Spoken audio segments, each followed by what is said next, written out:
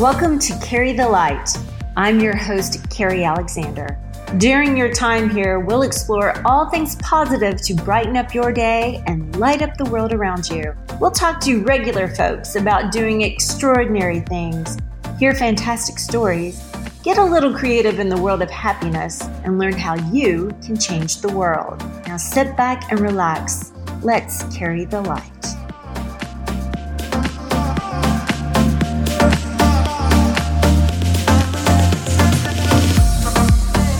As I grow older, I pay less attention to what men say. I just watch what they do.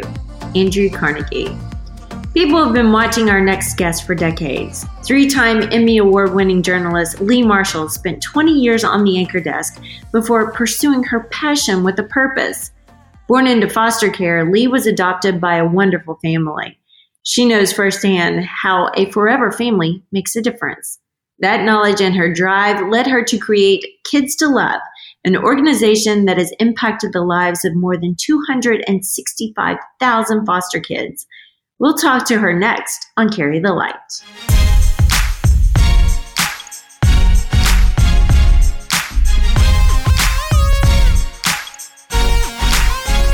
Lee is a multi-talented person and has always been strong in her faith and mission. And Lee, I'm so excited to talk to you today about Kids to Love and all the amazing work that you're doing. So thanks for joining us. It's so great to connect again. Absolutely, after so many years. Well, first of all, yeah, we won't talk about how many years, though, no. Because we're so young. So first of all, tell us about Kids to Love and why you were inspired to make such an impact. Well, Kids to Love is a nonprofit organization, and our mission is to meet the immediate needs of children in foster care. And for me, it really is personal. I was born into foster care and was adopted by an amazing, loving family. Through that adoption, I was given opportunities that I wouldn't have had otherwise. And for me, I understand that I could be any of the kids that we get to come in contact with every day that could have grown up in the system. And that's really what motivates me to serve our kids and to serve them bigger and better and to meet them where they are and to create programs that truly solve social problems, to attack the issue of poverty, to attack the concern of education, because we know the number one way out of poverty is education. And so we really try to become a gateway for our kids to get a strong education, but to nurture them, love them, and meet their needs along the way. You know, you have a personal story, but I don't think a lot of us truly realize what life is like for a foster child. I know I've done some work here locally with the Sheriff's Youth Ranch, and some of the kids have to carry their belongings around in a garbage bag, or, I know the story of one little boy who had on the same pair of underwear for 4 months. Or some of their highest intake times are during the holidays. So what can you tell us about what life is like for a foster child? It's really sad to me that in America today that we have kids treated the way that they're treated in the foster care system. I look at kids that I've come in contact with, and you're right, most of them move in a garbage bag. When we move girls into our group home at Davidson Farms, we give them luggage, brand new luggage. And a lot of our girls tell us that that's the first time they've ever had a suitcase. And we're talking teenagers who have moved their entire life in the foster care system. I have kids that come in with literally the clothes on their back. I had one little girl that came in last summer to our home, and everything she had was in a small bag, and it was wet. And I don't know if where she was moved from, they had tried to wash it, but it had been wet, and just, you opened up the bag and it just soiled. And, we immediately, what size clothes do you wear? We took her and bought her, everything she needed. What I love about it is, and she's still with us, but, when we do have girls that for whatever reason leave the farm, if it's to go to, the next step on their journey or whatever, they come in maybe with a garbage bag full and they leave with, we load up we're all moms and we load up our SUVs, and sometimes it takes more than one trip to get them moved. Foster children they do without. And I just see that as such a silent epidemic of abuse in our country. that's just not okay with me. Yeah, and I can't imagine not having that bond continuously or support structure from knowing you have the security of a family, of a home, of a place you know you're going to be 6 months from now, 2 years from now. And with all of your work, the sad fact remains that a majority of, especially teen foster kids, won't get adopted, and many won't have the opportunity for an advanced education. When I read that or say it out loud, it really hits home for me. But I noticed you are taking action with some programs with scholarships and housing. Walk us through some of the opportunities and where did the ideas come from for you? So back, in our previous lives when we did that television news thing, I hit on a statistic back in 2003 that between 75 and 80% of members of the juvenile justice system or prison system were former foster children. And it hit me in the gut. And so while I was still in television news, I found a prisoner who was a former foster child. He was on death row here in Alabama in the HIV ward. And I sat down and I did an interview with him. And it was the most, I didn't sleep for several days going in. I didn't sleep for several weeks coming out. And this inmate who HIV had affected him so severely that the best way I can describe his memory of his brain was it was constantly firing, and he would never complete a sentence. It was very erratic, very random. And I asked the question, I said, when's the last time you remember seeing your mom?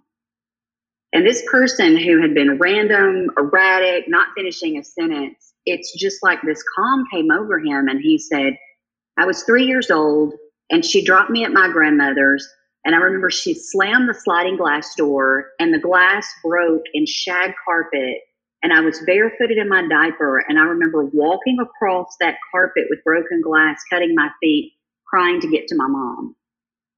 To me, someone who was an adult that had chosen how he treated people, he was there for capital murder, for that memory to be so vivid, I just thought, what if someone had been there for him when he went through that?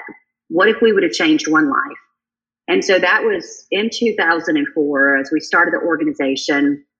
And through that time, we would add programs that foster parents would need for support.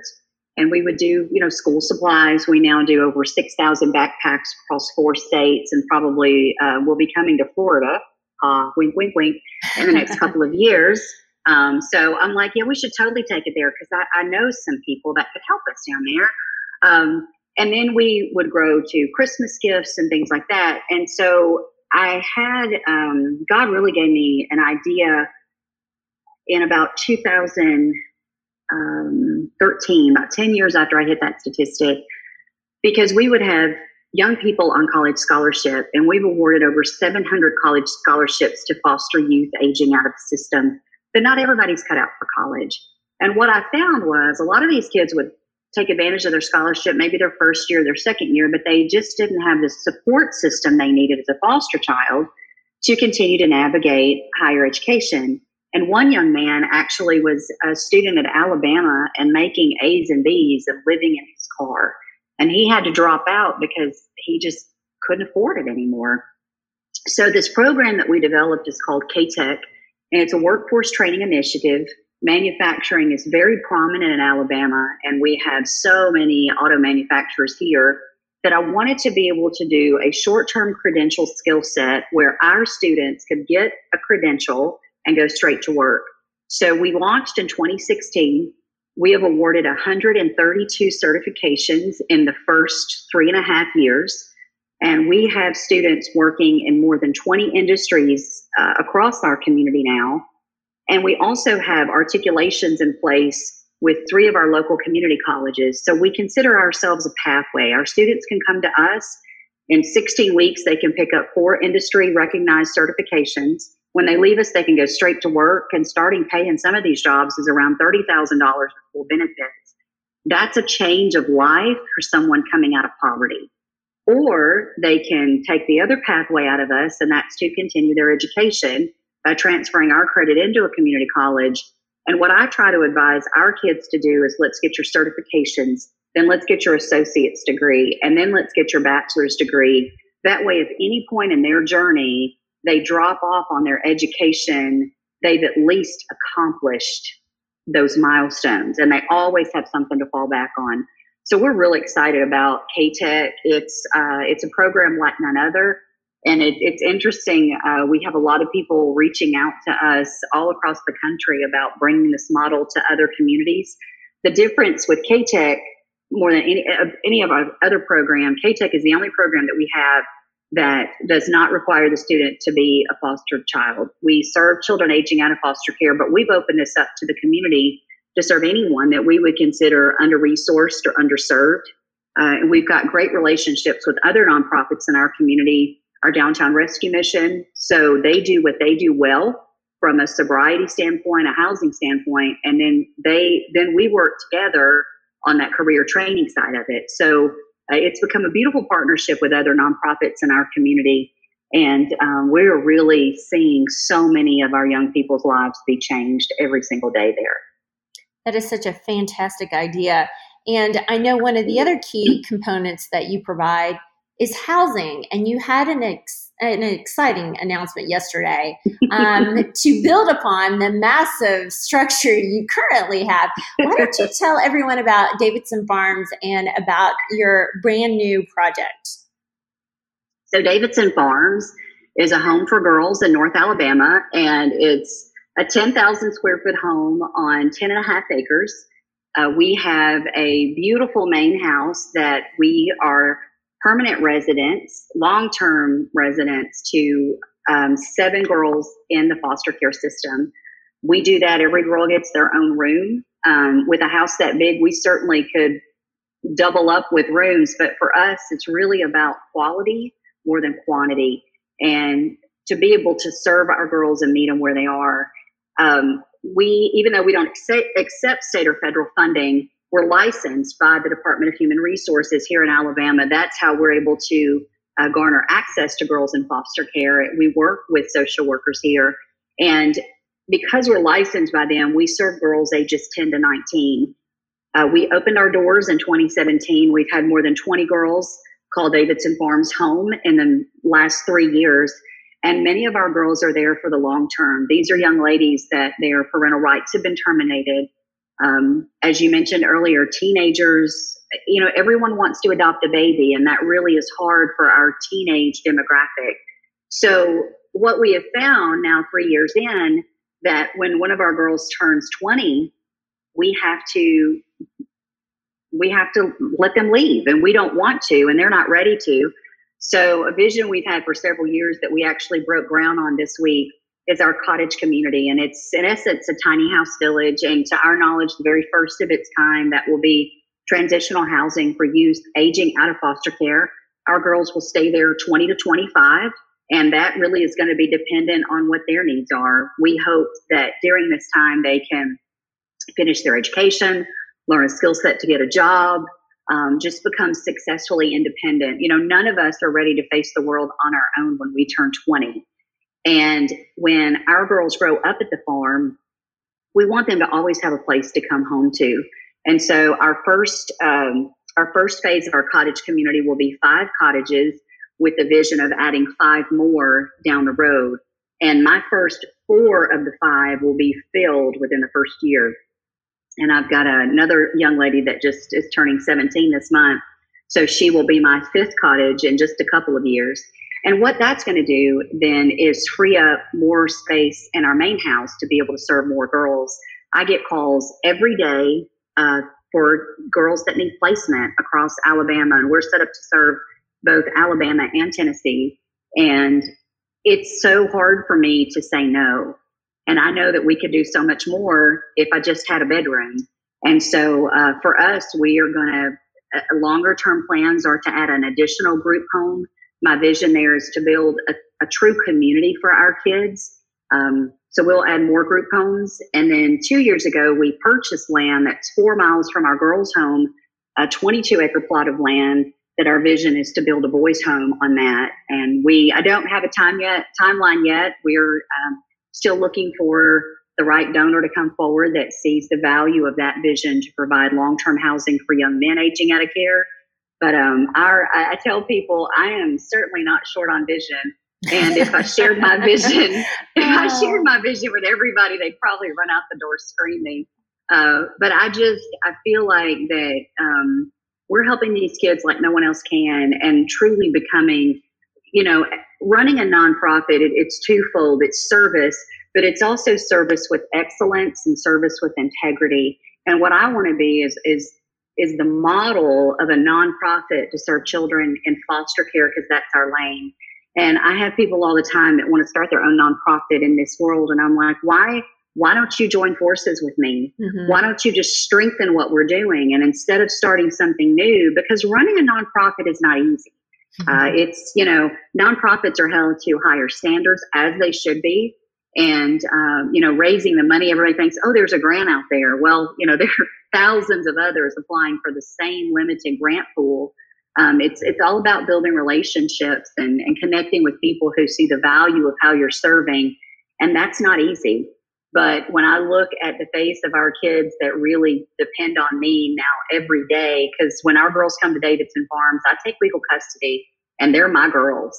And so whatever they need, we're going to get it. And sometimes, it's writing a check. Sometimes it's making a phone call. But whatever they need, I tell them when they get there, listen, I got your back. And I'm not just saying it, I mean it. And we had one of our girls that's been at the farm about a year and a half now. And she got a call over the weekend that one of her sisters had gotten kicked out of her placement. And she called Saturday morning. She was very upset. I said, just go get her. Just go get her. And she's like, but Miss Lee, I said, go get her. We'll figure it out. But I can't have a kid homeless when I know that we can make a difference and we can give that kid a safe place to live. And she's still with us, and she's going to be with us a little while, hopefully. Well, speaking of your girls, I mean, you are a journalist by trade, so I know you can tell a good story. But your girls, have you seen, has there a particular story that stands out in your mind of one of the girls, how they were when they came there and how they've transformed, or how it's had impact, or how it's changed their lives? Yeah, in fact, we posted a story earlier this week on our social media channels. One of our girls was asked to share her story at a big dinner here this week. She came to us last August, and she wanted to come to K-Tech. She was 20 and a half, and at 21, quote unquote, they're out of the system. She was living in independent living in Birmingham, and she had lost her sister to a violent episode she was murdered in another foster placement. And so she was just in a really dark place about a year and a half ago. So she didn't have many options at all. And in fact, she said, I thought she had saw a girl that she was in another group home with that was homeless under a bridge. And she said, I thought for sure that was going to be me because I didn't have a plan. And so she came on our radar, and one of my team members that helps with K-Tech, she said, I got this great girl. She's 20. And again, technically she's not supposed to be at the farm after the age of 19. And she said, she wants to come to K-Tech. She meets all the requirements. And I was just like, if we could get her to the farm, then we've got her, because then I can do housing, I could do transportation. I knew that we would take care of her. And so I called and I got a special, permission from the state to let her stay to do the training with K-Tech. And they said, okay, but she's got to be out the door on her 21st birthday on December 2nd. And I thought, whatever, I've got an extra room in my house. This kid's not going anywhere. We got her. And so now this young lady, just in a short amount of time, she came in August and graduated K-Tech in December. And she was getting ready to age out. And I went to her and I said, I've got a couple of options that I want you to consider. The first one is I'll get you an apartment and help you with housing. Because again, she then transferred on to our community college. She's doing everything right. And I said, or would you consider coming to work with me and continuing to serve our girls at the farm in more of a mentor role?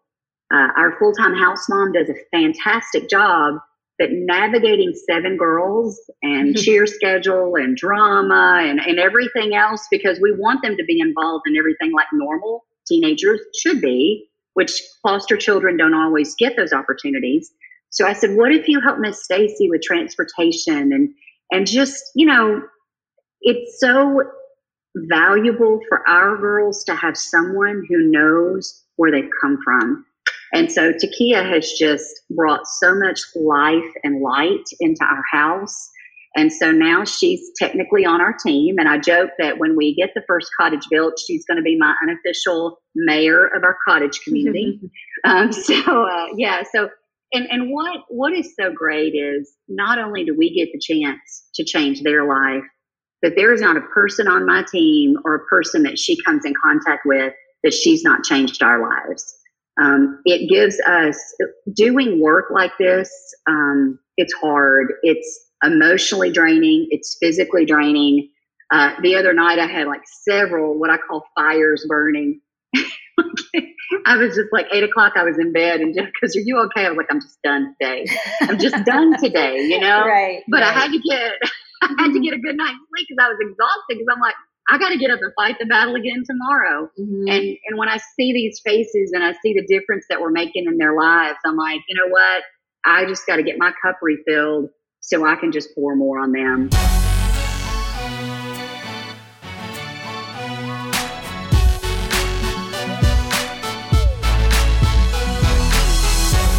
So Carrie and I both started television in Western Kentucky, in Murray, Kentucky. Mm-hmm. It was a low power cable station. And as we like to call it, we were there long enough to get a good tape to get out.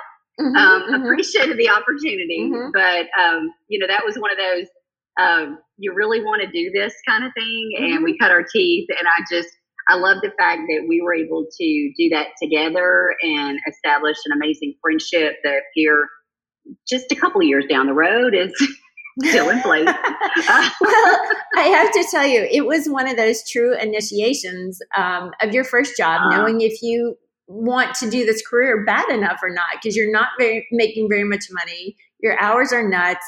You're writing, editing, and I was trying to do the weather. Oh, God bless meteorologists. So, on top of anchoring and doing sports, and some of our bloopers are just too funny for words. I still tell a few of those stories as some of my most embarrassing moments. But along that way, when I tell people, when you're going through times that are a little stressful or they're not going the way that you had them envisioned or whatever, when you get through it and you get to the other side, it brings such a big smile to my face. What horrified me then, now I'm like, I survived that. We learned so much from doing that together. And we did have each other to lean on and laugh about and, complain to. And that's why I also say, the essence of true happiness in life is great relationships. Having wonderful people in your life, and for me, my faith in God. And on that note, it's time for your moment of light.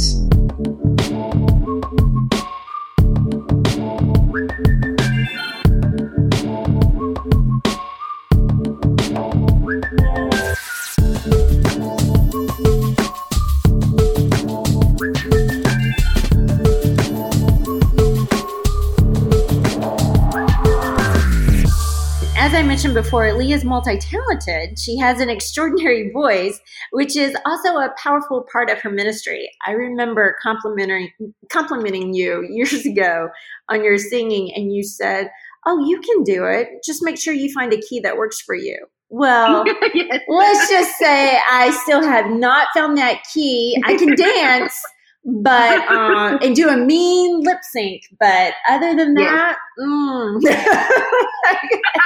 it is not good.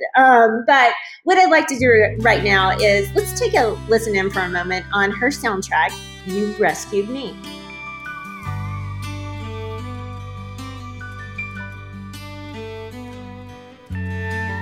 In a dark and lonely room, quiet as a tomb, she prayed. Oh, she prayed. Shameful of a guilty past, forced to grow up way too fast, they say. Oh, they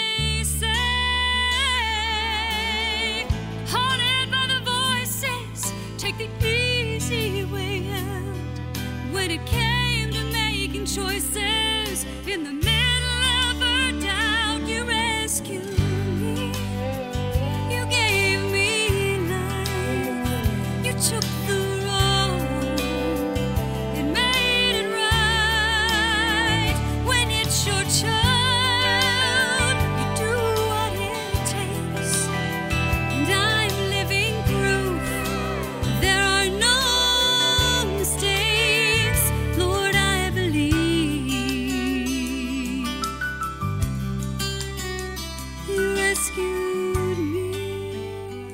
What a powerful song. What a powerful story.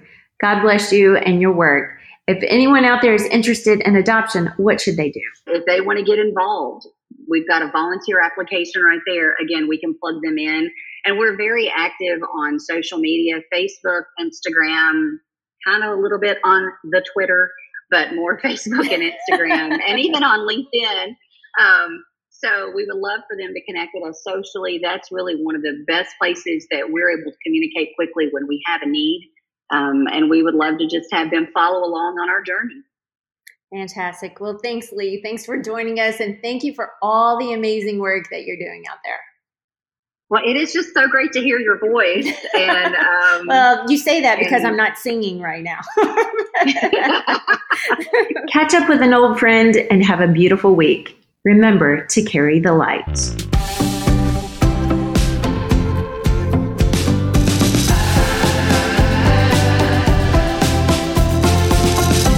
Coming up next time on Carry the Light, fighting with your kid about technology. We'll talk to an expert on how to cease fire and learn how one man's heart attack jump-started his creativity, making landmarks around the world. For more information on how you can carry the light, follow us on Instagram at carrythelight_now or check out our website, carrythelight.com. I'd love to hear from you.